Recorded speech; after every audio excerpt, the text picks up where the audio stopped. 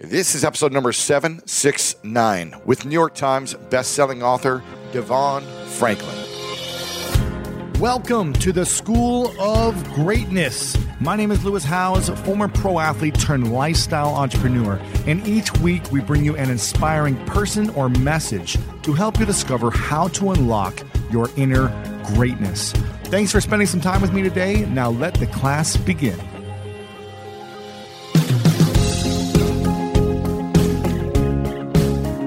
James Baldwin said, "Love takes off masks that we fear we cannot live without, and know we cannot live within." And Leo Buscaglia said, "What love we've given we'll have forever. What love we fail to give will be lost for all eternity." Welcome to today's episode, all about relationships, love, and lust with my good friend DeVon Franklin, who is a Hollywood producer, best-selling author, renowned preacher, and motivational speaker. He's best known for the films Miracles from Heaven, Heaven is for Real, and the New York Times best-selling book, The Wait, which he co-wrote with his wife, Megan Good. He's got a new book out we're going to talk about, and also we're going to share how DeVon teaches men to think beyond sex, when sex is typically a lot of what men think about. The difference between love and lust, and how to know how to lead with love. The power of acknowledging feelings versus suppressing them, and this is something that a lot of men in general have faced for a while now. And DeVon's keys to a successful relationship and thriving marriage. That and so much more in this episode. Make sure to share this with your friends, lewishowes.com/769. Super pumped about all the wisdom you're going to gain from this episode. We've all been there. You have a question about your credit card, you call the number for help and can't get a hold of anyone if you only had a Discover card. With 24/7 US-based live customer service from Discover, everyone has the option to talk to a real person anytime, day or night. Yep, you heard that right. A real person. Get the customer service you deserve with Discover. Limitations apply. See terms at discover.com/creditcard. Looking to step up your Mother's Day flowers? The Home Depot has an idea. Let Mom's Green Thumb do some digging with colorful flowers, pots, and premium soils to bring out the most in her patios, walkways, and gardens. Right now, get Vigoro potting soil just $8.97 for strong, healthy, vibrant plants, indoors and outside. Shop our wide selection online and pick up your order in-store and give Mom the gift of a beautiful garden. Get Vigoro potting soil just $8.97 at the Home Depot. How doers get more done. See homedepot.com/delivery for details.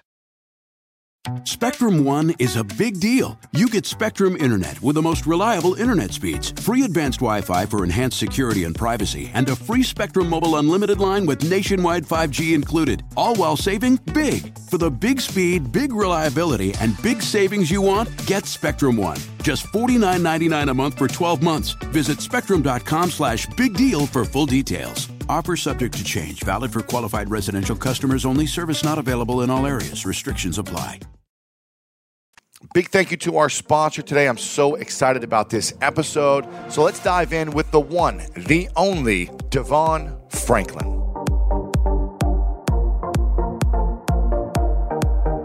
All right, welcome back, everyone, to the School of Greatness podcast. We've got my friend DeVon Franklin in the house, man. What's Super up, bro? pumped. That was a good pop right there. That was good, man. Love it. You are one of the most inspiring guys that I know. I love following your work. You do work that is just authentic to you, and you don't care what people think. Yeah. And that's what I love about it. It may be unpopular, it may be different, it may be unique, but it's you. Wow. And it's just true and authentic. Yeah, you know. That's what I love about you, man. Thank you, man. Likewise, man. We've only hung out like 3 times, but I feel like I really know you. I feel like I can trust you, and I feel like you're just a great voice. Thank you, brother. For the I feel world. the same way. Yeah. You know, so hopefully we get to hang more. Now I'm going to have to get up at 6 a.m. and start training with you. Let's do it. But you've got this book out called The Truth About Men, What Men and Women Need to Know. And I'm excited about this because every time I do an interview or topic on relationships, it just seems to go crazy. Is that right? Because people are struggling in relationships in general, I feel like. I feel like a lot of people are stressed out more than ever today of first finding a partner, dating is just stressful for people.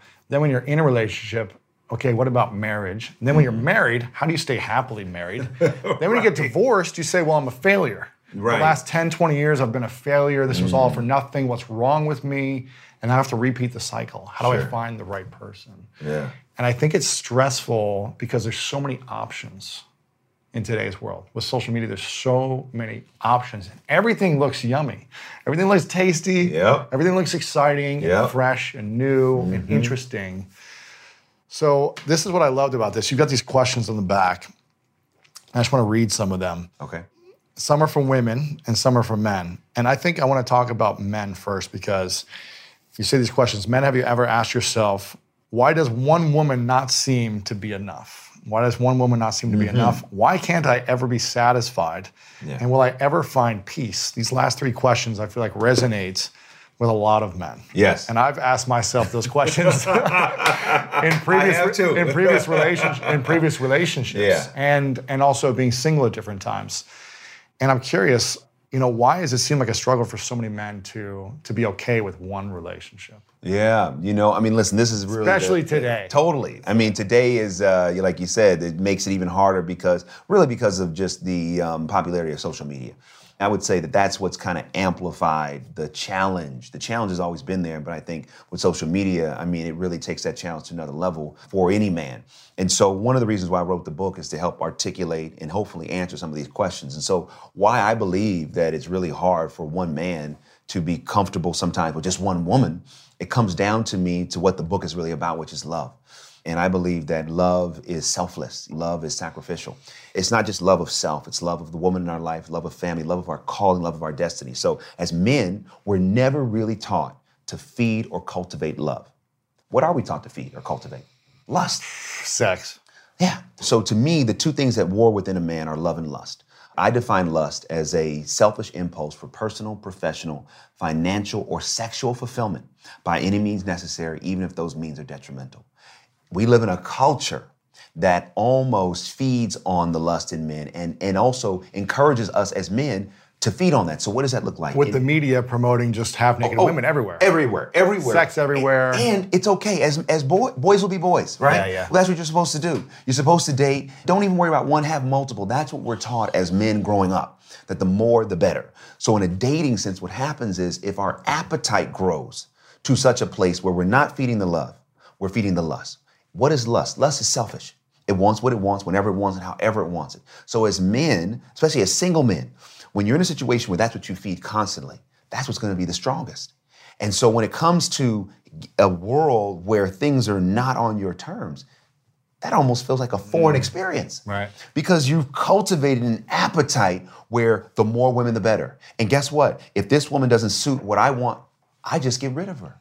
I move on to the next. And so what happens is as men, we sometimes consciously and subconsciously allow that lust to run and potentially ruin our life. Yeah. And so when a man decides, you know what, I want to get married, I want to get serious, I want to get committed, saying I do is not a magic wand. So if you go from having no discipline in your dating life, no discipline in your sex life, you've had as much as you could possibly stomach, you've had as many women as you could possibly have, and then you meet the one that really captures your heart, she taps into the love inside. But prior to her, and even sometimes with her, you have not practiced discipline as a man. When you say I do, there's nothing magical that happens on the other side of it. So if you have an appetite and you have no discipline, marriage doesn't just automatically give discipline. So why does it become hard for men to just commit to one? Because they never had much practice with it. And I believe that, if we date better, we marry better. If we marry better, we family better. If we family better, we parent better. If we parent better, we community better, right? So it all goes back to how we date. And if there's no discipline there as a man, we're setting ourselves up for a massive challenge. It doesn't mean we cannot be successful. We can. But sometimes as a man, we think, why is one not enough? Because we've been conditioned to more. And so the idea of just one becomes foreign. Drop the mic. Let's just end it right here. Let's end it right here. So how do you know what's the right way to date someone? Let me ask this question first. When you're in a relationship, and you say, you know what, I'm going to be disciplined. I'm going to work hard at this. Even when you know it's not the right fit, you've put in time, 6 months, a year, 2 years, and you're like, you know what, I'm just going to keep going and make it better. I'm going to try my best to cultivate the love. But for some reason, that relationship, deep down, isn't the one. Mm-hmm.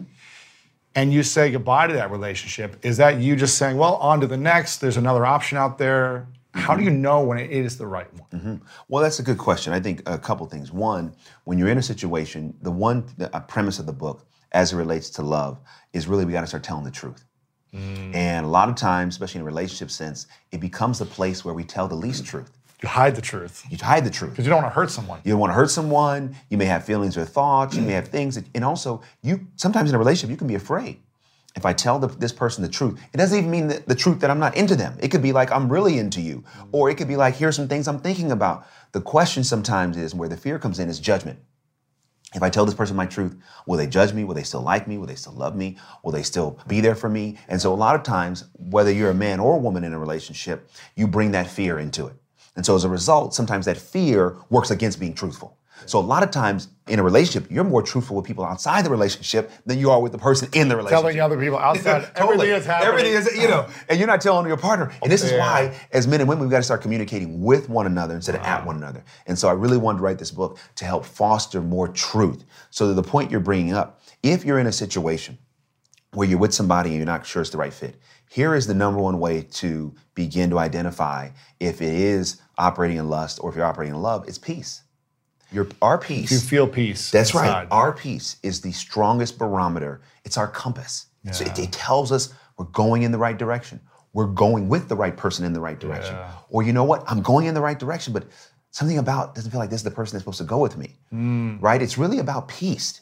That's where and everyone has the opportunity to define what that means for them. But to me, that's a great way to identify, is this the right person I'm dealing with? So then let's say you don't have peace. The truth is, I need to tell that person as soon as possible, here's what I'm really going through. Here's why. Especially as a man. As soon, no, don't wait 3 months, 6 months. Why? Because here's what happens. As a man, the moment you start to know, this ain't it. This ain't it. Here's what happens. The more you do not tell her the truth about how you're feeling, either she's gonna cry now, she's gonna cry later. And when she cries later, you've inflicted more pain. I believe as a man, we're going to be one of two men that heal pain or inflict pain. Wow. And that truth, as hard as it may be, and as much as she may not want to hear it, it's better for her to hear it early on, before she can have more emotional investment, than to hear it later, and you knew 6 months ago you were out of there. Yeah. Part of telling the truth is to say, listen, I love you. When I operate in love, I put someone else's needs over my needs. I'm thinking about someone else's thoughts, even sometimes before my thoughts, someone else's well-being. So in a dating sense, as a man, you're like, hey, I need you to know what I'm really feeling here so that we can just have an honest conversation. Like, I don't want to feel this way. I don't know why I'm feeling this way, but I don't know if this is just the right fit, and and do your best to articulate that. It's better to put it all out on the table. Yeah. Then, there you go, 6 months later, 7 months later, something happens, and then sometimes I've been there when I was single. You wait for something to happen, then to use that as the excuse. Yeah, of course. Yeah, to say, it's because this happened. Yeah, well, no, that's not because of that. Because if there was really love and there was a long-term plan there, you could work through that, right? Yeah. But too often, I feel like as men, we hold on to what we think. And I think women do that too, because they're afraid. So I think when you go into this idea of like, okay, well, how do you date in love? How do you date in mastery? It doesn't mean you can't explore. It doesn't mean you can't find the right fit. This is all about a journey. So love, when you're trying to find the compatibility, you're searching, right? We all find that journey. However, it's dating with more intent. It's dating with more intent. So what does that look like? It looks like, and again, this is just what I believe will help us as men, especially in a dating sense, think beyond sex. Think beyond sex. How do you teach men to do that when that's all they've been conditioned to think? Well, here's how. Because again, instead of looking at that woman as an object for your pleasure, look at her as an individual. Look at her as someone's sister, someone's mother, someone's daughter, someone's friend. Humanize her in your mind. It doesn't mean, listen, if you choose not to wait until marriage to have sex with that person, that's your business. But so often men look at women first as a sexual object, not as an individual. And as a result, when a woman most of the time says, hey, you know what, I don't want to have sex, or I want to wait or whatever, a lot of men say, all right, well, I'm moving on to the next. If a woman does not want to have sex or share her body with you because she does not trust you, she does not know you, she does not love you, that's a sign of a great woman, not a woman that should be discarded. Wow. And so as a man, when you're single and you're discarding women because they don't want to share their body, that's a warning sign to me. Hey. About you as a That's man. right. What's going on with you, bro? Why are you on such a path for personal, selfish, lustful fulfillment that you are discarding potential women that could help make the difference in a positive way in your life. Wow. So for any man, it's about, hey, let me look in the mirror for a minute and just stop. Why? Because look at what's going on in the world. There's so much news about, the challenges that men are facing. And why are so many men facing all these challenges? Because I believe most men have given themselves over to lust. They've given themselves over to this selfish fulfillment where they want what they want, whenever they want it, however they want it. And as a result, they become the sum total of what that lust makes them.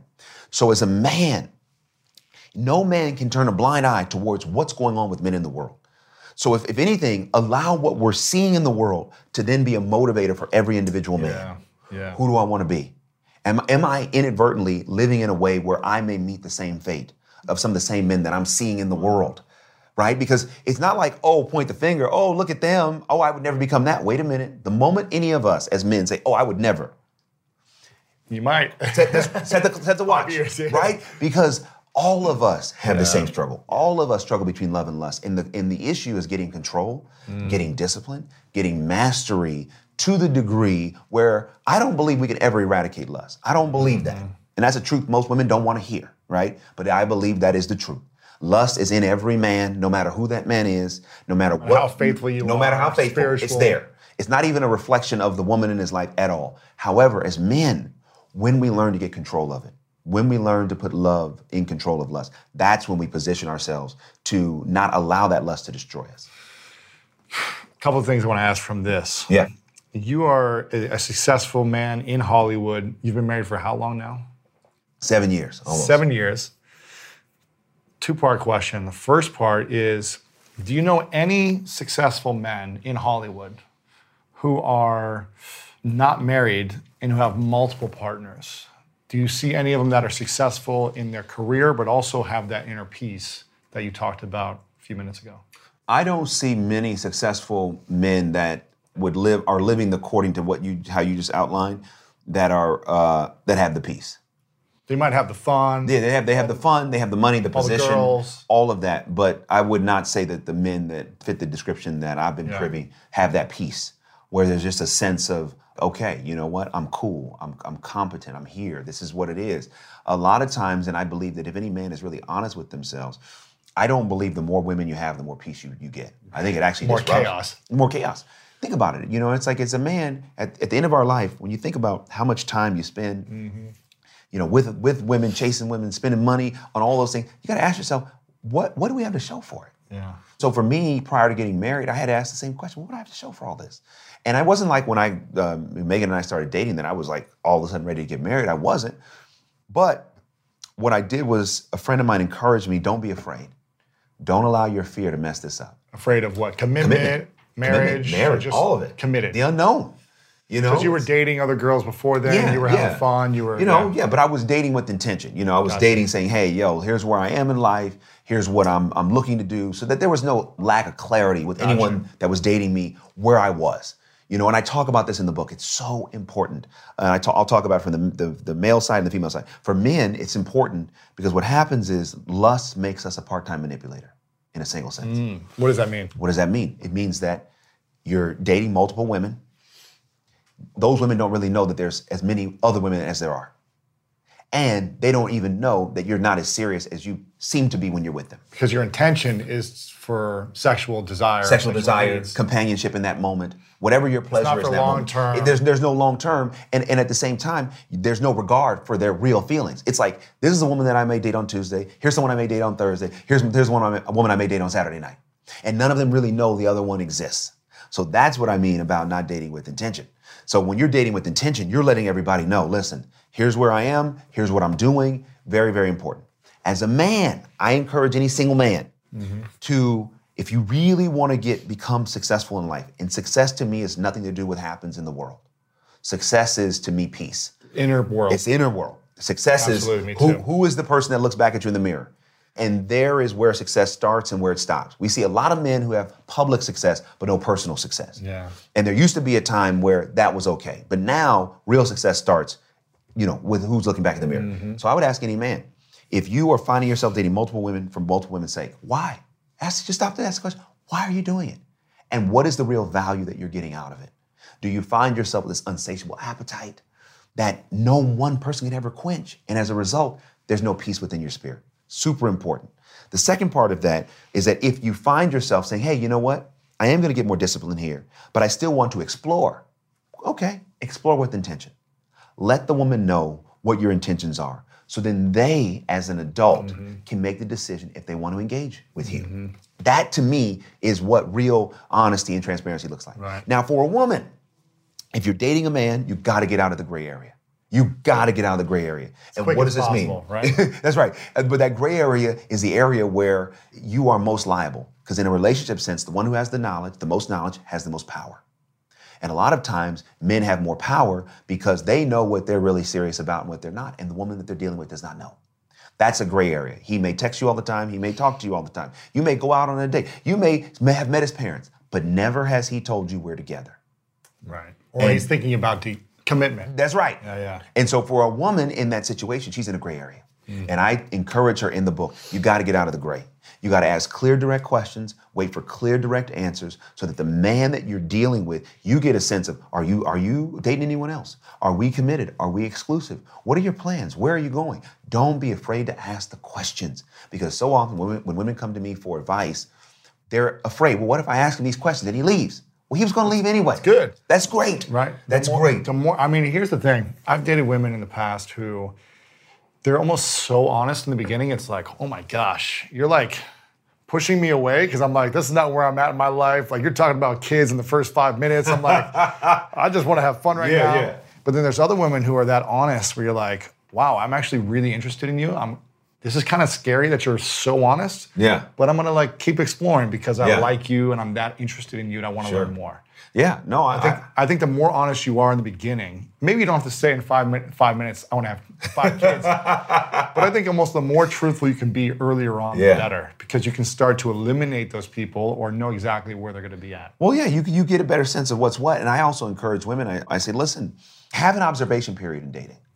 What's that mean? Meaning, don't just rush into when you're dating somebody, telling this particular man all of the stuff you want, you don't even know if you're gonna like this person. Right. And sometimes it's like just on that, like you said, on that first date, they're like telling, oh, here's what I want to do, No. Chill. Yeah. Observe. Yeah. See if this man is even worthy of knowing what you think. See if this man is even worthy of knowing your plans and how you see your future. How will you know if he's worthy of knowing? Because you're gonna spend time, you're gonna evaluate, you're gonna see who he is. And this is why, listen, I know in this modern world, what I'm getting ready to say is just uncommon, but I don't care. Let's hear it. I'm gonna say it. This is why it's so important. I'd say in this book, like I believe it's important to wait until marriage for sex, but most people aren't gonna do that. I say in this book, at least wait until you're in a trusted, committing, loving relationship before you have sex. Why? Because when you have sex with someone and you do not know them and you do not trust them, it becomes hard to really get clear on who they are and what they're about. So important. So as a woman, I'm like, listen, if I was a woman and I was dating, oh, you ain't getting nothing from me. Why? Because I don't know you. One of my favorite parts about my job is that I get the opportunity to travel a lot. And in fact, I'm recording this right now while I'm in Mexico. And actually, I was thinking about something that I wanted to share because I get a lot of questions from so many people about different side hustle ideas. So here's one for those of you out there that are on the go a lot like I am or traveling a lot. When you're staying in your Airbnb on your trips, have you ever thought about how you could be making extra money by hosting through Airbnb while your home is vacant? If you're interested in an extra stream of income, Airbnb hosting is an easy place to start, and it's like giving your home some company while you're away. Your home might be worth more than you think. Find out how much at airbnb.com/host. When you get a new car or a new home, your first reaction might be to say things like, oh yeah, or I can't believe it, or booyah. But what you really want to say is the one thing that can get you the help you need. Like a good neighbor, State Farm is there. State Farm is there with the coverage you need for your car, your home, and even boats, motorcycles, RVs, and other things that matter to you. With a State Farm agent, you know someone is there to help you choose the coverage you need. With so many coverage options, it feels good knowing you can find what fits for you. And when you need ways to get help, State Farm gives you options there too. In person or on the phone with your local agent or on statefarm.com, where their award-winning app State Farm lets you do things your way. So when you need help protecting the things that matter most, remember to say, like a good neighbor, State Farm is there. Spectrum One is a big deal. You get Spectrum Internet with the most reliable internet speeds, free advanced Wi-Fi for enhanced security and privacy, and a free Spectrum Mobile Unlimited line with nationwide 5G included, all while saving big. For the big speed, big reliability, and big savings you want, get Spectrum One. Just $49.99 a month for 12 months. Visit spectrum.com/big deal for full details. Offer subject to change. Valid for qualified residential customers only. Service not available in all areas. Restrictions apply. I was at Facebook on the book tour, and this woman asked me a question, and during our Q&A, and so I said this to her, man, and she said she was asking me a question about sex and whatnot, and I said, so let me just give you an analogy.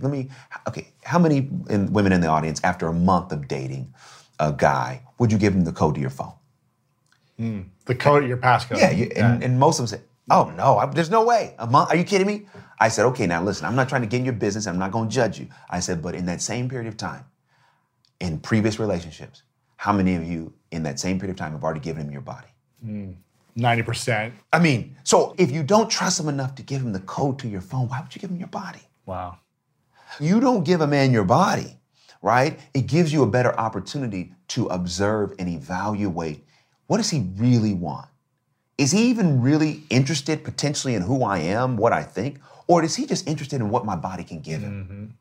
That's what I say about an observation period, so that you can really see who this man is, what he's about, and really where he's going. Yeah. And I believe that women have a lot more power in dating than they realize, but a lot of times they give it away. So much power. But they give it away. They give it away to men. You know, like, and it's like, no, hold on to that power. Evaluate. Make decisions. Even if you want to be in a relationship super bad, don't allow your flesh and your desire to then make you so desperate that you lower your standard to the degree where you're allowing men entry into your life that really are not qualified for sex. What if the woman just wants to have fun and they're not looking for a committed relationship either? Then you know what? Listen, I'm not going to judge what consenting adults want to do. If that's her point of view, that's her point of view. Yeah. You know, and that just is what it is. And at a certain point, you know, when she's doing the same thing and wants a different result, it'll require looking at what she's doing to get the result. Gotcha. Same for any man. Exactly. You know, when any man gets to a place where he's like, you know, I keep doing the same thing, I get a different result. Maybe I have to change what I'm doing. Yeah. I might be having fun, but I feel soulless inside. Or I feel like I'm not having true intimacy, or I'm not. Yeah, exactly. Lacking the partnership that I really want. Totally. By having this fun. Exactly. Now, are there any men in Hollywood, again, I don't want you to say names or anything, but are there any men in Hollywood that you know who've been married for a long period of time that are just so happy? They've been married for 10, 15, 20 years. Yes. And they're just like so happy that they feel zero desire for other women. Do you know any of that? Well, now hold on. I see, again, I'm gonna say something that's probably crazy that most women don't want to hear. I don't believe there's any man on this planet in a marriage that has zero desire for another woman. Yeah. I don't believe that. It just becomes a question of managing that desire. The discipline. Yeah, totally. And saying, there's a desire here, but whatever. You know, it is what it is. It'll pass. I love my wife. I'm not going to do that. Boom. But in terms of Hollywood, I think that there's no exception there. But I do know men, yes, that are married, that are happy. Happily married. That are, happily married, love their wives, love being married. Even with all the challenges that there are and the temptations, that is not, there are a lot of men that I know that are fit that description, where they have not fallen into temptation, no matter what desires they may have, because they love their wife and they love their life so much. And from your point of view, you think that these men who've been married for 10 plus years, who've been faithful and committed, or maybe they've had some slip-ups or whatever, but they're in the marriage, they're happy, they're committed. You believe that those men are going to be more successful in life than men who are not married or not committed in a relationship, because the people that are not committed are lacking the inner peace as much? Here's what I feel. I feel like going back to that battle between love and lust, right? And love being selfless. And I believe as men, one of our biggest challenges is we don't know how to love. Right. We don't know how to love ourselves. We don't really know how to love the women in our lives. We don't know how, because we don't know how to give love. We don't know how to receive love. And this is an area where most men struggle. And it's actually the area, no matter how successful in the world or publicly a man may be, without love, I do feel that man is deficient. Because love is the name of the game. Love is what this is all about. It really is. It's what life's about. It's not about the money. It's not about the power. It's not about the fame. It's not about the success. It's about love, period. Because at the end of the day, You can pass on to your children or pass on to the next generation money. You can pass on influence, but if you don't pass on love, those children will be deficient, right? Those children will become dysfunctional. It's love. And so as a man, when I decide I'm not going to open myself up to love, I don't believe I can ever reach my fullest potential as a human being. So it's not so much that the institution of marriage makes men better in and of itself. It's that institution which fosters that love and vulnerability, because I believe our vulnerability leads to our victory, not the opposite way. And so as men, we have to really work against the training that we get, which is like, oh, growing up, love makes us weak.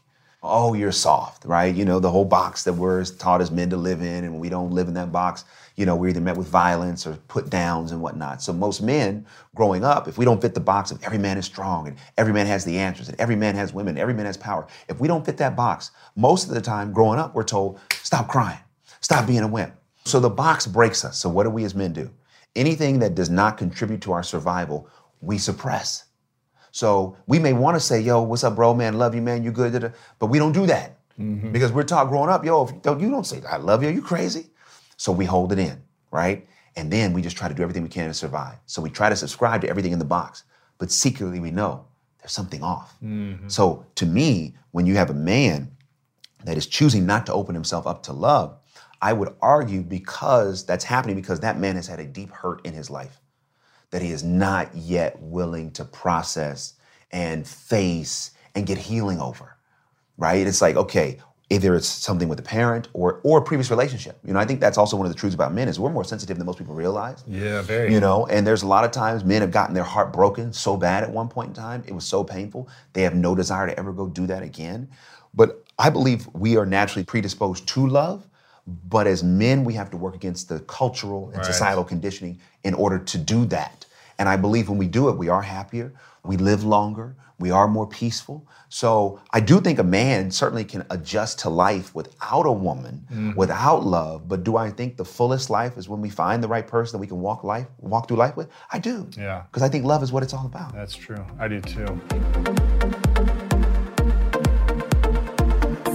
I want to take a moment from this episode to talk about P3OM. Now, here's the shocking fact about probiotics. According to my friend Naveen Jain, billionaire and founder of Viome, the at-home test that manages gut bacteria count, almost no probiotics show up in people's gut analysis.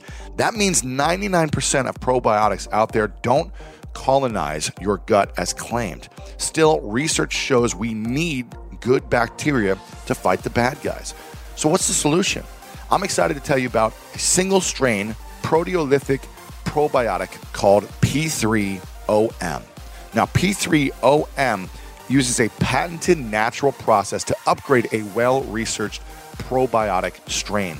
The result is a new super strain that my friend Wade Lightheart calls the Navy SEAL of probiotics because it kicks bad bacteria's butts. And once in your body, the P3OM super strain doubles every 20 minutes and helps get rid of the bad guys before it is safely eliminated.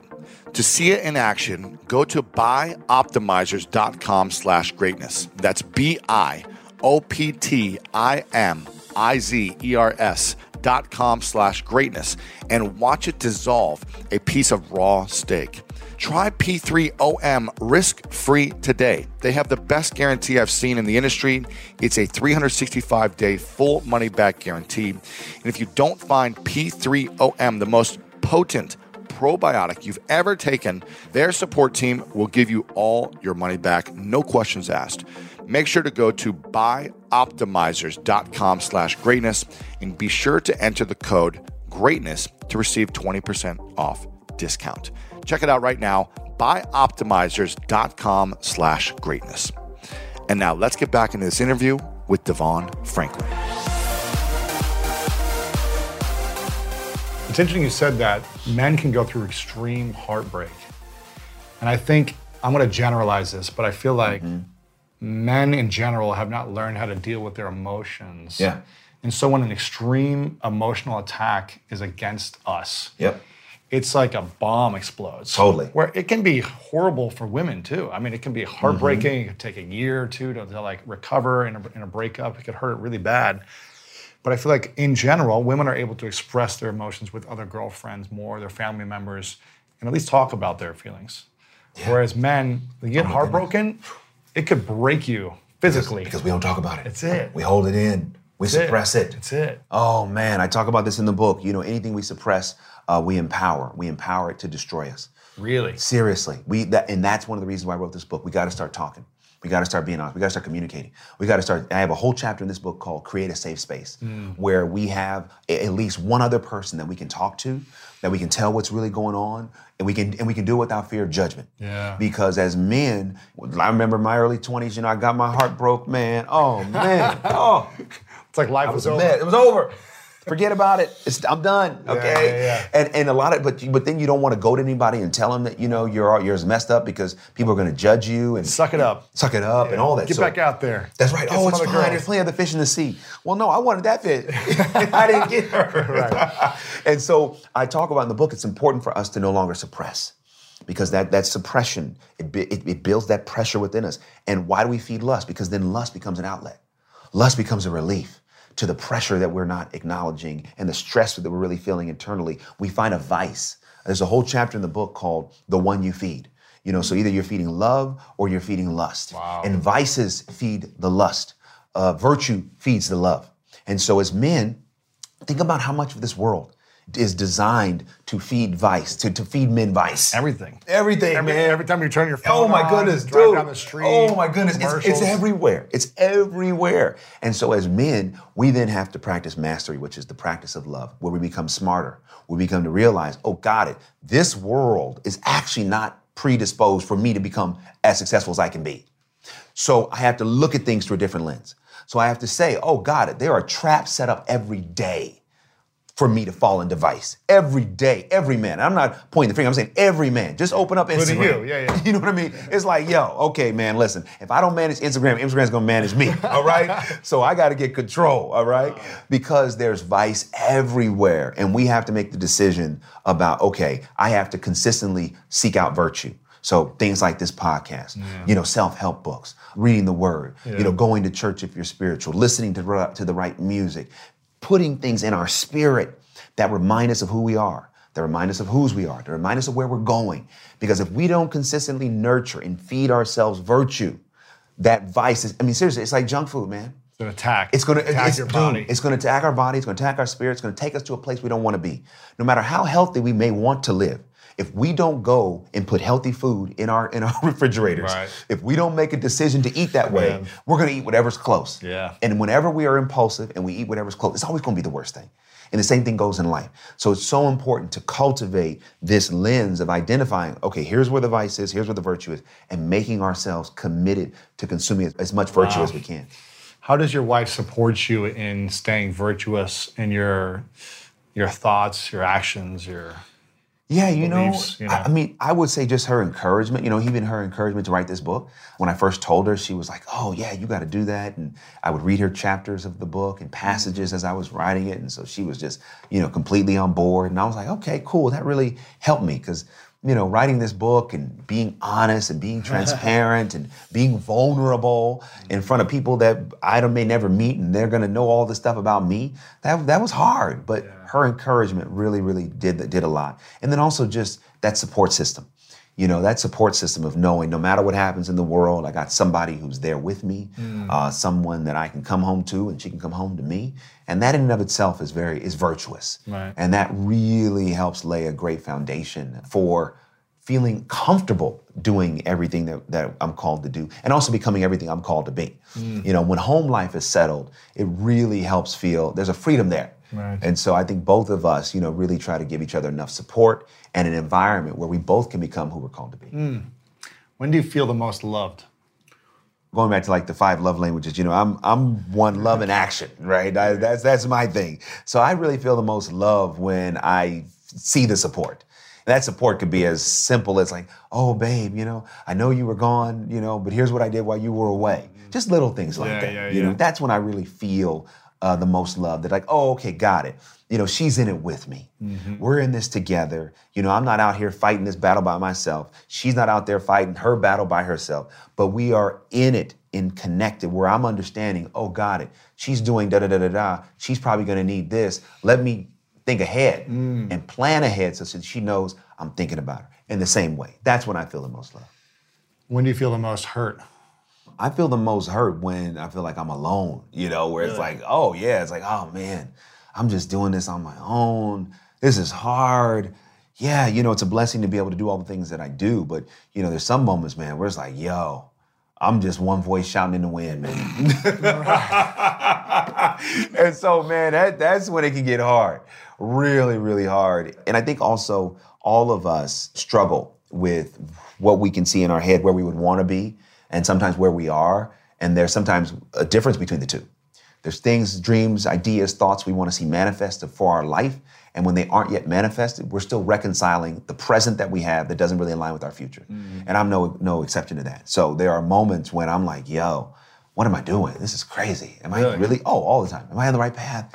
Am I really making a difference? What am I, this is crazy. I'm just going to stick to producing or whatever. Like, I'm going to stop doing all this. Like, there are those moments. Am I praying on Instagram? There we go. No, for real. It's like, what am I doing? Why am I doing these things?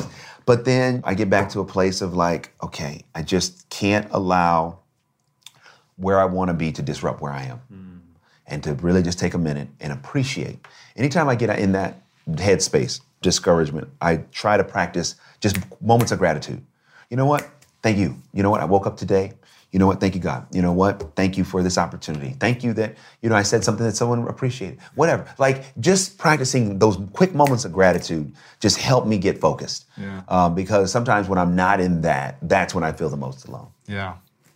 So you've been married for 7 years. Yeah. Together for 8, 9 years? Yeah, about a little over 8. 8 plus years. There's always those people who say, gosh, perfect couples online. They always have this perfect videos. They're always like amazing together. There's never any challenges. It's the person who's not in a relationship or went through a bad divorce. They're just like, they just hate watching people who look perfect online. And they're like, how could they be so perfect? They've got to have some challenges. Yeah. Could you share maybe the biggest challenge you faced while being married? Yeah. That you're open to sharing? Sure. Yeah, I think either as yourself or as a couple. Sure. I think the biggest challenge of being married is, you're taking these two individual entities. Yeah. Different people, different thoughts, different expectations, different experiences, different realities. And you're constantly trying to merge the two into one. And that is one of the hardest experiences in life, period. Even in physics, when two atoms come together, there's fusion, there's tension, there's heat, there's friction, pressure, pressure, there's conflict, and it's the same thing when two people are coming together. So in marriage, it's that same thing of that consistent negotiation of like, okay, my thoughts versus sometimes her thoughts versus our thoughts, and what's good for us, what's good for the marriage, what's just good for me, what's good for her. So there's this consistent dialogue and debate and dance around trying to find the sweet spot. And I think that's one of the beauties of marriage, is that it's constantly challenging us to become our best self and to expand who we think we are. Marriage is really about compromise and, okay, how do we find the common ground here? And where is that? And also as a man leading in love, one of the challenges sometimes in leading in love is like, man, okay, I want to say this, but you know what? I shouldn't say that, right? Okay, how do I get my intention across in love? And that is hard. So I would say one of the hardest things in marriage is just the coexisting.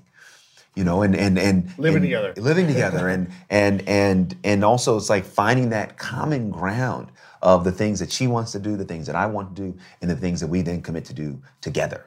And there's no rule book on how to do it. Right. But this is where the love comes in. And so like even when people see us on social media, like, oh man, I think what you're seeing is even in the midst of the challenges, you're seeing the reality of what's really there, which is, these are two people that genuinely love each other. Even if you're going through adversity or challenges or arguing. Totally. I mean, I think that what you see, or anyone that sees us on social media, some moments, I think what's coming through is the truth. The truth is that love is really there. But even in the midst of that love, we still cultivate, still coexisting. and negotiating and what's right and what's not. And all those things happen all the time. Really? All the time. Oh, yeah. But because you love, I know I love her and she loves me and we are in love, it's what allows us the environment to still work through so many different things on any given day, What's the thing that you believe you could improve to get to the next level individually for the marriage to thrive even more? Sometimes it takes a different approach to help you unlock your true potential. With Capella University's game-changing FlexPath learning format, you gain relevant skills you can apply to your career right away. Earn your degree from an accredited university and be confident in the quality of your education. Imagine your future differently at capella.edu. Capella University is accredited by the Higher Learning Commission. Learn more at capella.edu/accreditation. Hi, it's Martha Stewart. I spend a lot of time thinking about dirt. At 3 a.m., at all hours of the day, really. What people don't know is that not all dirt is the same. You need dirt with the right kind of nutrients. New Miracle Grow organic raised bed and garden soil is so dense, so full of nutrient-rich, high-quality ingredients. Miracle Grow is simply the best. Yeah, I think where I can improve, I think it's the area where all men struggle, communication. Really? Yeah. You're this excellent communicator, speaker, executive, movie producer, author, writer. I know. Freaking pastor, you are the communicator. Yes. So if there's a struggle for you, it's like, what are the rest of men? We're screwed, It's like, you're the best communicator there is. The rest of men have no chance. But there's a difference between communicating publicly and then communicating personally. So the public communication is actually the easier communication. It's easy for you to write the books. That's I mean, it's not, don't get me wrong, there are still difficulties, but in terms of that interpersonal communication, that's an area where I absolutely want to get better, for sure. And what I'll tell you is writing this book has really helped a lot.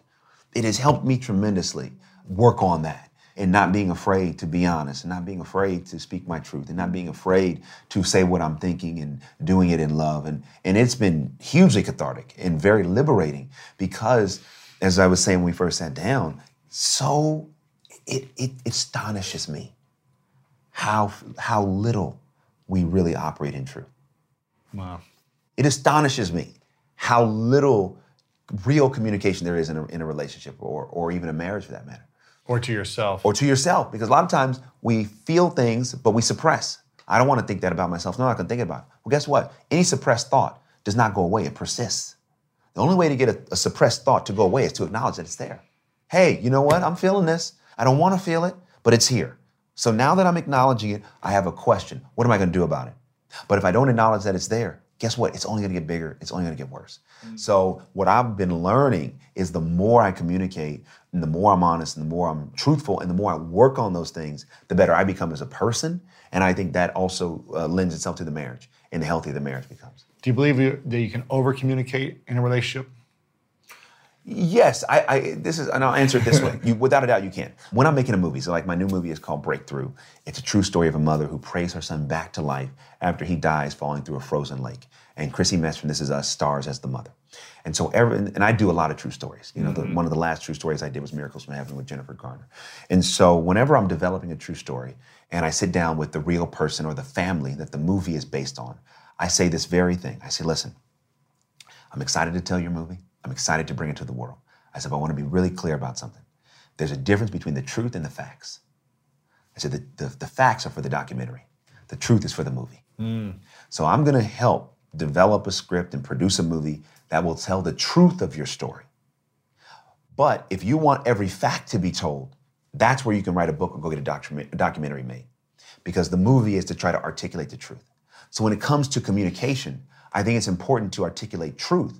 But sometimes when you're dictating every fact, that can feel like over-communicating. People want to know the essence of what you're feeling, but it's not like, okay, so at 5 o'clock I did this and da-da-da-da. That's when it's like, wait, it's just too much information. Yeah, just tell me the truth. The truth. The truth is like, you know what, I'm really happy right now. And the reason why I'm happy, I had a great day. Or you know what, I'm really sad right now. And the reason why I'm sad, I had a bad day. That's the truth. Over-communicating can sometimes be over-communicating so many different facts. And so that's how I articulate that. And I think that anybody wants to know the truth, but not everybody always wants to know every detail of the fact. Yeah. You've been sharing a lot more truth in this, and it sounds like a lot more with your wife recently in the last year with this book being out and working on this. Is there any truth that you have yet to share with yourself personally, to your wife, with the world, with your brothers? Sure, I think that... Or that you need to share more of? Yeah. I think that that's a question that's evolving. I think that there's always truth in us that we aren't always aware until certain circumstances come up and you're like, oh, wait a minute. I didn't know that was there. I didn't know that feeling was there. So in this moment, I feel pretty resolved around my truth. However, I don't let that produce an arrogance. That, oh yeah, I'm owning my truth, I'm fine. No. Something could happen right after I leave this interview. And I realize, holy crap, there's some truth in me that I wasn't even aware of. There's some stuff I gotta be honest about. Wow, I didn't know that feeling was still there. So I say with an asterisk that in this moment I'm owning my truth, but I have to be in touch and sensitive to each moment. Wow. Because I think so often, especially as men in the public eye to a degree, there's a tendency to want to portray we have it all together or portray that we have it all figured out. And that's one of the reasons why I wrote this book, is to dispel that. I don't have it figured out. I don't. I work on it every day. I struggle between love and lust, and I do my best to become the man that I really want to be and lead in love. And that's a struggle at times. It's a challenge at times, but I'm committed to the work because the work is fulfilling. But I wanted to, in this book, really close the distance between a persona and a person, right? Because a lot of times when we're trying to portray this image, it gets exhausting because the persona isn't really who the person is. Right. So with this book, it's like, okay, let me bridge the gap. So here's who I am as a person, here's who people may think of me as a persona, and here's the reality. So that there's not a distance between the two, as much as humanly possible. And as part of walking that journey, I think we all have to be open to, there are certain things that we have gone through in life. There are certain things that are still buried in our subconscious that we aren't even aware of. There's pain, there's trauma, there's tragedy. We all have gone through.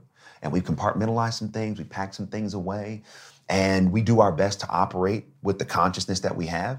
But at any given moment, something can trigger us. And we're like, I didn't know I was still harboring that hurt from my mother or that pain from my dad or whatever it may be. So that's a long answer to your question, but I, again, with an asterisk say, hey, I feel good about the truth I'm owning now, but I'm just sensitive enough to know that there's other stuff in me that only over time will reveal the areas I still have to work on. You mentioned trauma. What's the biggest trauma you've had in your life that has taken you the longest to heal, but also defined who you are in a positive way at the same time? Like has driven you to be the man that you are in a positive way, but also driven you into darkness and taken the longest to heal. Man, I would say it's the loss of my father.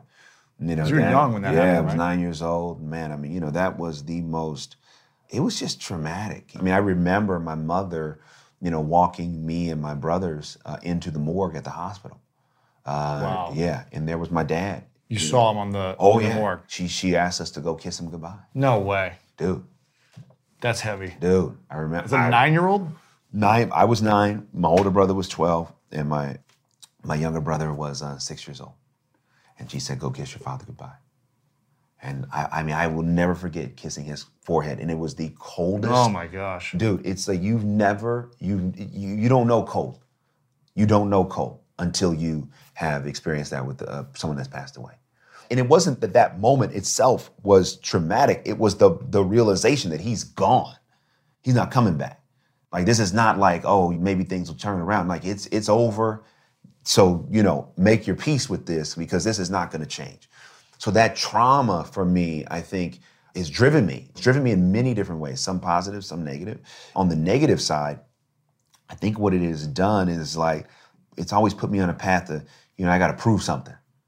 I got to prove something. I got to show that either I'm not him, or in that he was a great man, but he had his flaws. He was an alcoholic. I even talk about in the book how I found out in my teenage years he had an affair on my mother and all these things. So, he was great, but he was flawed. And so sometimes I'm driven to prove that I'm not him. I'm also driven to prove something like, okay, I'm going to make something of my life. And sometimes when that becomes your driver, you operate in lust. You know, because lust is more than just sex or women. Lust can be power, lust can be fame, lust can be success. And so sometimes I found myself being driven by those things to prove myself to an imaginary person. Who do I have to prove myself to? Who? Outside of the person that looks back at me in the mirror and God, who do I have to prove anything to? But I think losing my dad and that trauma really put me kind of, even in my teenage years, a rebel in reverse. I wasn't rebelling in a way where I was out drinking or partying. I was rebelling through achievement and trying to find my value in achievement. And what I discovered is that anytime as a man or a woman, when we have an internal hole, a pain, a trauma, and we're trying to find something external to heal it, it doesn't work. It doesn't work, because what's internal has to be healed internally. So anytime I have this internal pain, I'm trying to find my value in how I do and what I do. I'm trying to find my value in making the money and all the achievements. It doesn't satisfy, because there's something on the inside that still says you're not good enough. So how do you heal internally? By being honest, by accepting. You know what? I don't feel good enough. Why don't I feel good enough? Where does that come from? And because I don't feel good enough, what are the negative things that's causing me to do? And so once you're aware, you know, and even for me, like saying, okay, well, shoot, where does that come from? Oh, got it. That comes from because a lot of it's from the death of my father. Okay. All right. So how do I just begin to process that, you know, and heal from that? And so some of the positive things have come through this, through like, okay, saying, I don't always feel good enough, but I'm doing things that actually contribute to the feeling, don't heal the feeling. So me accepting that the feeling is there, then I can say, okay, what are the facts based upon my feelings, right? Because sometimes my feelings are actually completely not based in fact.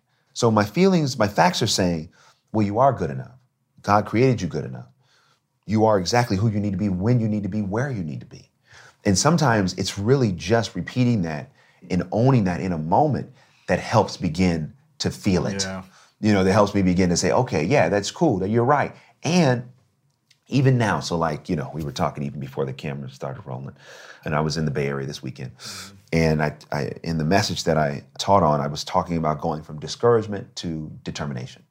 Because a lot of times when things don't pan out, we get discouraged. And so I was encouraging people to get determined. Determined to go after. Don't stay in a season of discouragement. Whatever you hope didn't happen, acknowledge that it didn't happen. It's okay to be upset about it, but use that being upset for fuel to become determined to do whatever you're called to do. And so I was talking about this book coming out, not hitting the New York Times bestsellers list, man. And I was, I was discouraged. Yeah. I was discouraged. And then I had to ask myself a question, why? Why are you so discouraged? And a lot of it was, I find my value.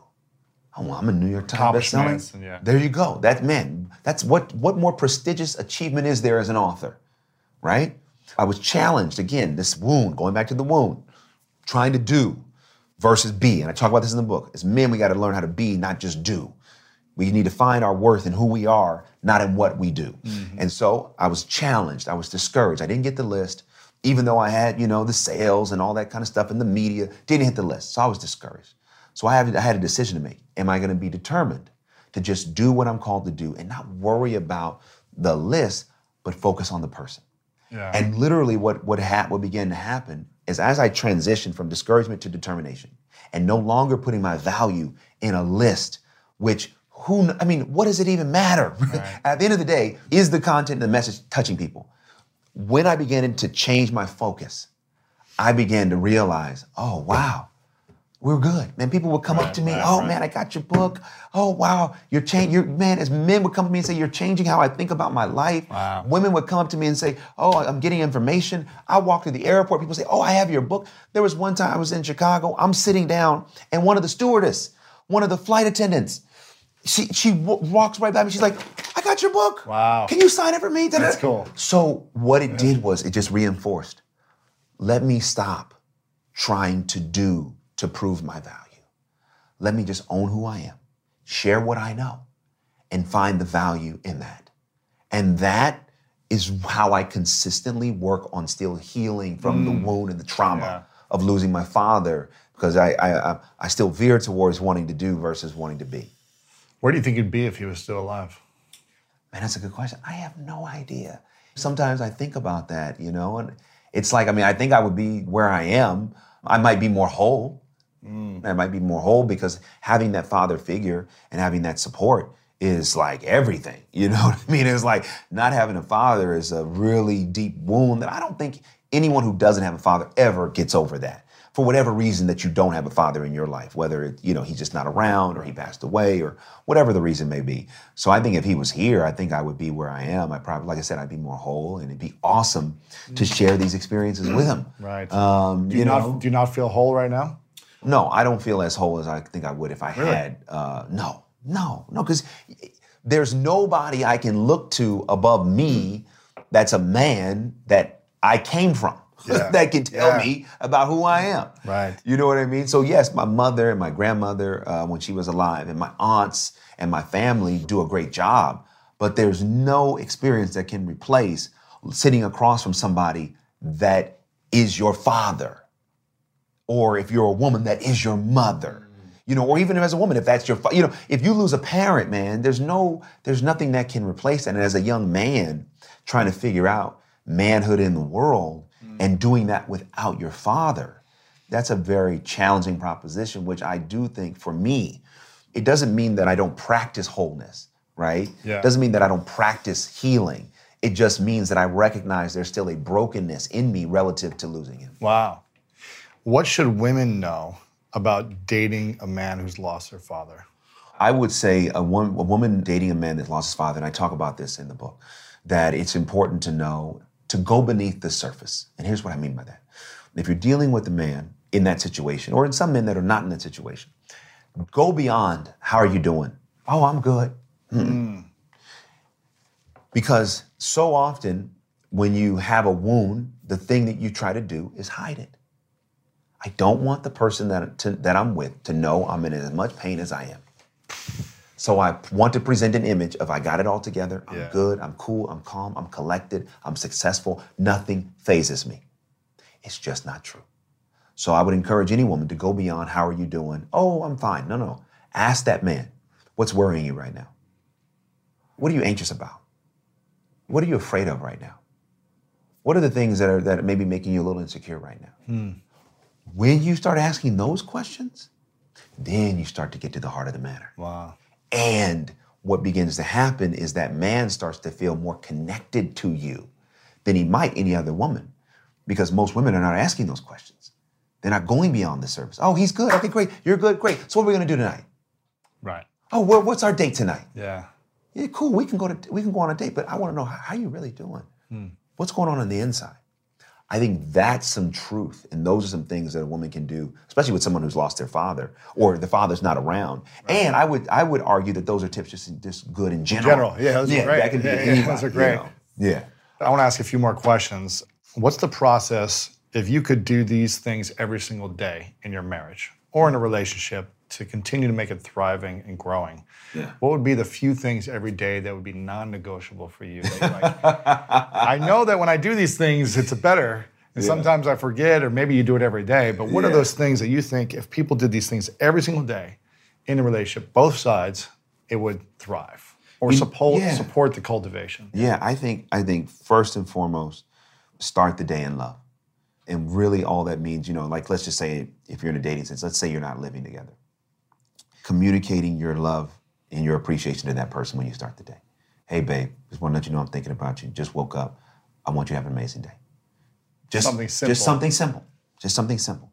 Where you communicate like, yo, or here's a thought for the day, or here's an affirmation I just read I want you to have. Here's a scripture. Something where you are communicating your desire for their well-being. Wow. That, oh my goodness. Powerful. Oh, yeah. It's because it's like, well, oh my goodness, I can't get this. They got my back. Yeah. They got my back. They're thinking about me in a way that it goes beyond anything that anyone's ever done. So just something that small. In the morning. Start the day letting that person know how much you love and appreciate them. I like that. And like let's say you're married, or you're living with somebody. You do it the same way. Yeah. It's like not just like, okay, I'm getting up, I'm checking Facebook or whatever, I'm rushing to get to work. Just take a moment. Plug into them. Hey, we woke up. It's good to see you. Hi, we made it today. Love you. Yeah. Anything you need me to do today? Okay, cool. All right. Just that little bit of consideration, it sets the tone for the day. Because sometimes in a marriage or in a relationship, things get so busy that the other person, no matter how supportive they may be, can start to feel like they're not a priority and they don't matter as much. And that happens on both sides. And so just those little things that communicate, no. Yeah. I know, I'm thinking about you. I care about you. You're important to me. And doing that as a level set, I think is awesome. I think also, it's more than just checking in during the day. Sometimes, and this is my experience, people have come to me for help in this area. And the only thing they're really interested in is what their partner can provide to them. What they can get out of the relationship. Yes. How they can feel better. Yes. Not always interested in even what their partner does, right? And what's going on. I think success is in the opposite, and everyone has a different philosophy on this, but I think be aware enough of what that person is going on in their profession, what's going on in their life, so that you can even ask questions. Right. Hey, you were having that meeting with Bob today. How did that go? Right? Not just like, oh, you're home now, let's go eat, or what are we gonna do? Like, no, because what happens when you start to have separate lives, we all have separate lives. That's important to maintain individuality, even in a collective sense. But when you start to have separate lives and your partner has no idea what's really going on in it, this is when your relationship is liable for somebody to step out. So I have a whole chapter in the book. Here's how you save proof for your relationship. Here's how you claim your territory. You got to start plugging in. So during the day, it's okay to say, hey, how'd that meeting go? Or, hey, baby, I know you were going to go to the store. How did that go? Did that go okay? So that way, both of you feel like you're invested in what each person is doing. These are small little tips and tools. They're small things. Sometimes it takes a different approach to help you unlock your true potential. With Capella University's game-changing FlexPath learning format, you gain relevant skills you can apply to your career right away. Earn your degree from an accredited university and be confident in the quality of your education. Imagine your future differently at capella.edu. Capella University is accredited by the Higher Learning Commission. Learn more at capella.edu/accreditation. Shopify is the global commerce platform that helps you sell at every stage of your business. With the internet's best converting checkout, 36% better on average compared to other leading commerce platforms, Shopify helps you turn browsers into buyers. In fact, Shopify powers 10% of all e-commerce in the U.S. Sign up for a $1 per month trial period at shopify.com/podcast-free. All lowercase, shopify.com/podcast-free, shopify.com/podcast-free. It's like somebody told me, I'm not a captain of a ship. I know nothing about I know nothing about it. But somebody told me that if a ship is 1 degree off from where it ultimately wants to be, by the time it gets where it's supposed to be, it becomes way off. Right. Every great relationship that ultimately does not work, every great marriage that ultimately falls apart, I believe starts with the 1 degree. It's the one small thing that you don't look at every day. But then, over time, becomes so massive you can't bridge the gap. So that's what I would just encourage anybody that's in a relationship, marriage, just practice on the small things, the little things. That let the person know, I hear you, I see you, I love you, I'm for you. If you do that, everything else take care of itself. Wow. What about a woman who's dating a man who knows could be a great man in a relationship, but maybe they're living in fear, they're not fully sharing their truth. Yeah. They're doing things that are a little all over the place. Sure. They're a little messy. Yeah. They're still acting like a boy. Yeah. Not becoming a full man yet. Yes. But they know, man, this guy has great potential Yes. to be this incredible partner, this great loving father, this thriving man in society. Is there anything a woman can do to call that man forth to being more of a man? Or is it have to be the man's decision to say, okay, I'm ready to step up? Okay, so this is good. I talk about this in the book.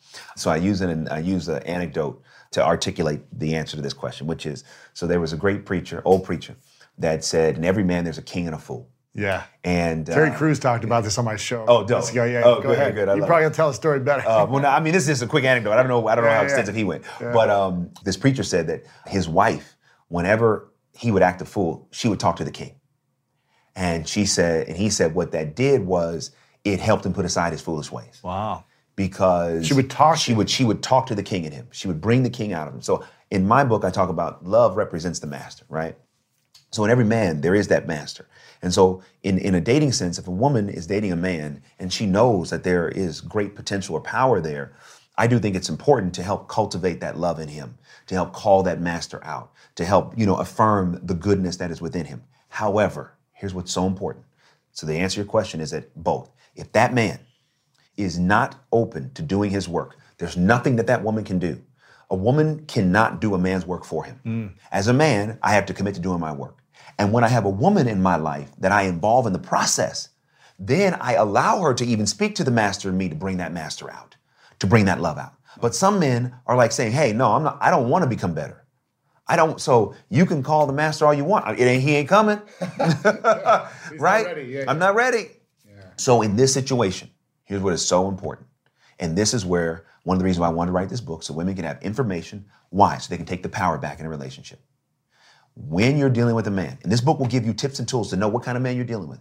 When you're dealing with a man who is not willing to do his work, who's not willing to lead in love or operate in love, or not even open to what you're trying to do to bring love out of him, the biggest thing you can do is leave. Why? Because the pain of your absence, talking to a single woman now, the pain of your absence is sometimes the only thing that can convince him to change. It's true. And sometimes when you're a man and the woman is with you, walking with you, sometimes men take that for granted, her presence for granted. Absolutely. I know it's hard to do, but sometimes you gotta say, you know what? I'm out. I love you too much to stay. And if you choose to change, and maybe I'll still be around, but I can no longer accept living life less than what I know I'm actually qualified to live. And that's taking women to be called to their own self-worth and, there you go. And acceptance of being alone. There you go. Potentially. Yeah. And being okay being alone and not having that partner or that person by your side. Right, because here's the reality to me. It's like, I don't believe you have to choose between love and being respected. And so often I think that, the culture wants women to feel like they have to make that decision. Well, at least I have a man in my life. No, I'm not respected as much as I might like. No, I'm not valued as much as I might like, but I still have that companionship. But what's that companionship worth? If you as a woman can't be your full self, if you can't be the 100% of who you really are, is it worth it? I'd rather you be alone and single and be whole than to be in a situation where you never feel like you can be all that you want to be just because you want the companionship. And I do believe that if you are whole and you are single, and you're going to find the right person, it's going to happen. Just give it time. And don't lower your standards just to have companionship. Because most of the time, the person you're lowering your standards for is not going to value you anyway. But the person that has to work and you keep your standards high for, they say, wow, I value this. Right. I value her. Man, as a man, I had to step up to her. Like that, for men, that matters. Versus sometimes when you're dating and you know the woman has kind of compromised, it's not the best situation. Yeah. This is powerful, man. We'll have to have you come back on soon and talk more about relationships because I'm just getting started here. But this question is called the 3 truths. I think I asked it to you last time. Okay. We'll see if it's changed. Oh boy. So imagine you've achieved everything you want in your life. Yes. For the next 100, 200 years. You're around for as long as you want. But then one day you got to say, all right, it's time for me to go from this physical body, right? Okay. And you've created all the books, the movies, you've done everything you could imagine. Yeah. Any dream, it's come true. The most beautiful family, marriage, everything. But for whatever reason, you got to take all your work with you when you go. Okay. So your message isn't in the world physically anymore. Yes. But you get to write down on a piece of paper 3 things you know to be true about your entire life's experience. These lessons that you know to be so true that you would want to pass on to the world. And this is all the world would have to be reminded of you, except for their memory of you.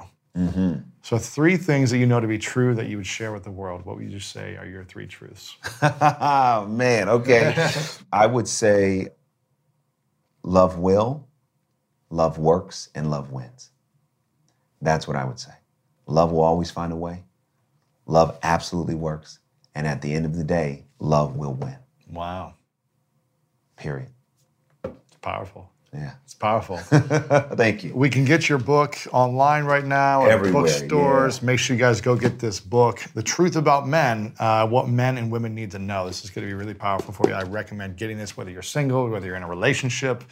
Read it with your partner. Amen. Get it for a girlfriend of yours because we know that women are going to read this more than men probably. So get it for a few girlfriends of yours and let DeVon know what you think about it. Make sure you share this episode out. Let him know what you enjoyed most about this interview. Before I ask the final question, I would acknowledge you, DeVon, for, again, just constantly doing the work. I love that you said that you shared your truth, but you continue to be humble with an asterisk and say, you know what, but there might be more stuff that I uncover later today or next week or in a year that I haven't been truthful about. Yeah. So that you continue to do the work, that you're honest about your relationship of not being perfect like on social media all the time. There's constant challenges, but you've created a safe space for that relationship. I acknowledge you for constantly producing inspiring work. I feel like you're in an industry that people can get caught up with the wrong things, and you continue to create meaningful work, your movies, around ideas that inspire the world. Wow. And for me, you're living in truth in the work you do and the relationship and the man that you are. So I acknowledge you for that, my brother. Appreciate that, man. Of course, man. Of course, man. Final question is, what's your definition of greatness? Whew. What's my definition of greatness, man? Lord have mercy. I really think greatness is mostly found in humility. I think that the greatest people I know are the most humble. Yeah. They're not the strongest. They're not the richest. They're not the most dominant. They're the most humble. And that humility, when I've been around them, is like, oh man, you're great. Because you don't have to be humble. Right. But when I'm really in the presence of greatness, I'm absolutely in the presence of humility. That's how I define it. DeVon Franklin. Thanks, man. Appreciate it. Appreciate it. Yeah, you got it. Thank you.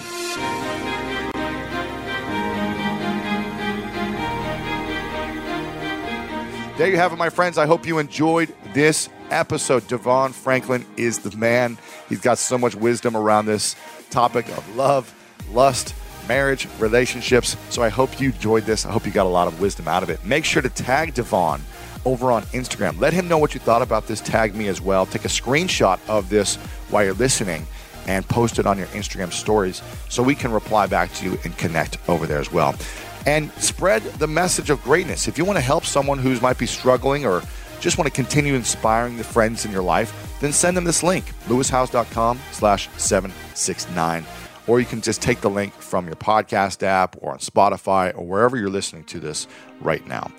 You are an amazing human being. You have so much love inside of your heart. And James Baldwin said, love takes off masks that we fear we cannot live without, and no, we cannot live within. And Leo Buscaglia said, what love we've given we'll have forever. What love we fail to give will be lost for all eternity. Stop holding back the love in your heart for the friends and family and people around you. Start giving it away more and more every single day and watch your life unfold in a beautiful way. I love you so very much, and you know what time it is. It's time to go out there and do something great.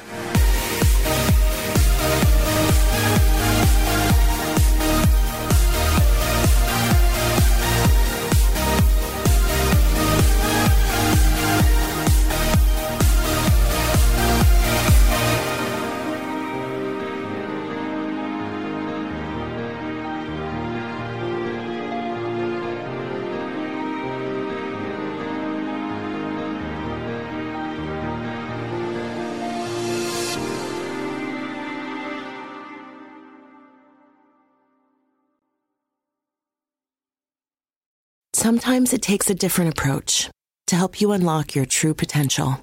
With Capella University's game-changing FlexPath learning format, you gain relevant skills you can apply to your career right away. Earn your degree from an accredited university and be confident in the quality of your education. Imagine your future differently at capella.edu. Capella University is accredited by the Higher Learning Commission. Learn more at capella.edu/accreditation. Shopify is the global commerce platform that helps you sell at every stage of your business. With the internet's best converting checkout, 36% better on average compared to other leading commerce platforms, Shopify helps you turn browsers into buyers. In fact, Shopify powers 10% of all e-commerce in the U.S. Sign up for a $1 per month trial period at shopify.com/podcastfree. All lowercase, shopify.com/podcastfree, shopify.com/podcastfree. At Metro, get an iPhone 12 with 5G and a dual camera system for $99.99. Take amazing pictures and share them instantly. And don't put up with life's yada yada. Yada yada. Like photo bombers. Zoom, crop out, yada yada. And bye. You don't take yada yada in life, don't take yada yada from your wireless provider. Get iPhone 12 with 5G with no activation fees and nada yada yada. Only at Metro by T-Mobile. Switch to Metro, bring your ID. This offer isn't available for customers currently at T-Mobile or that have been with Metro in the past 180 days.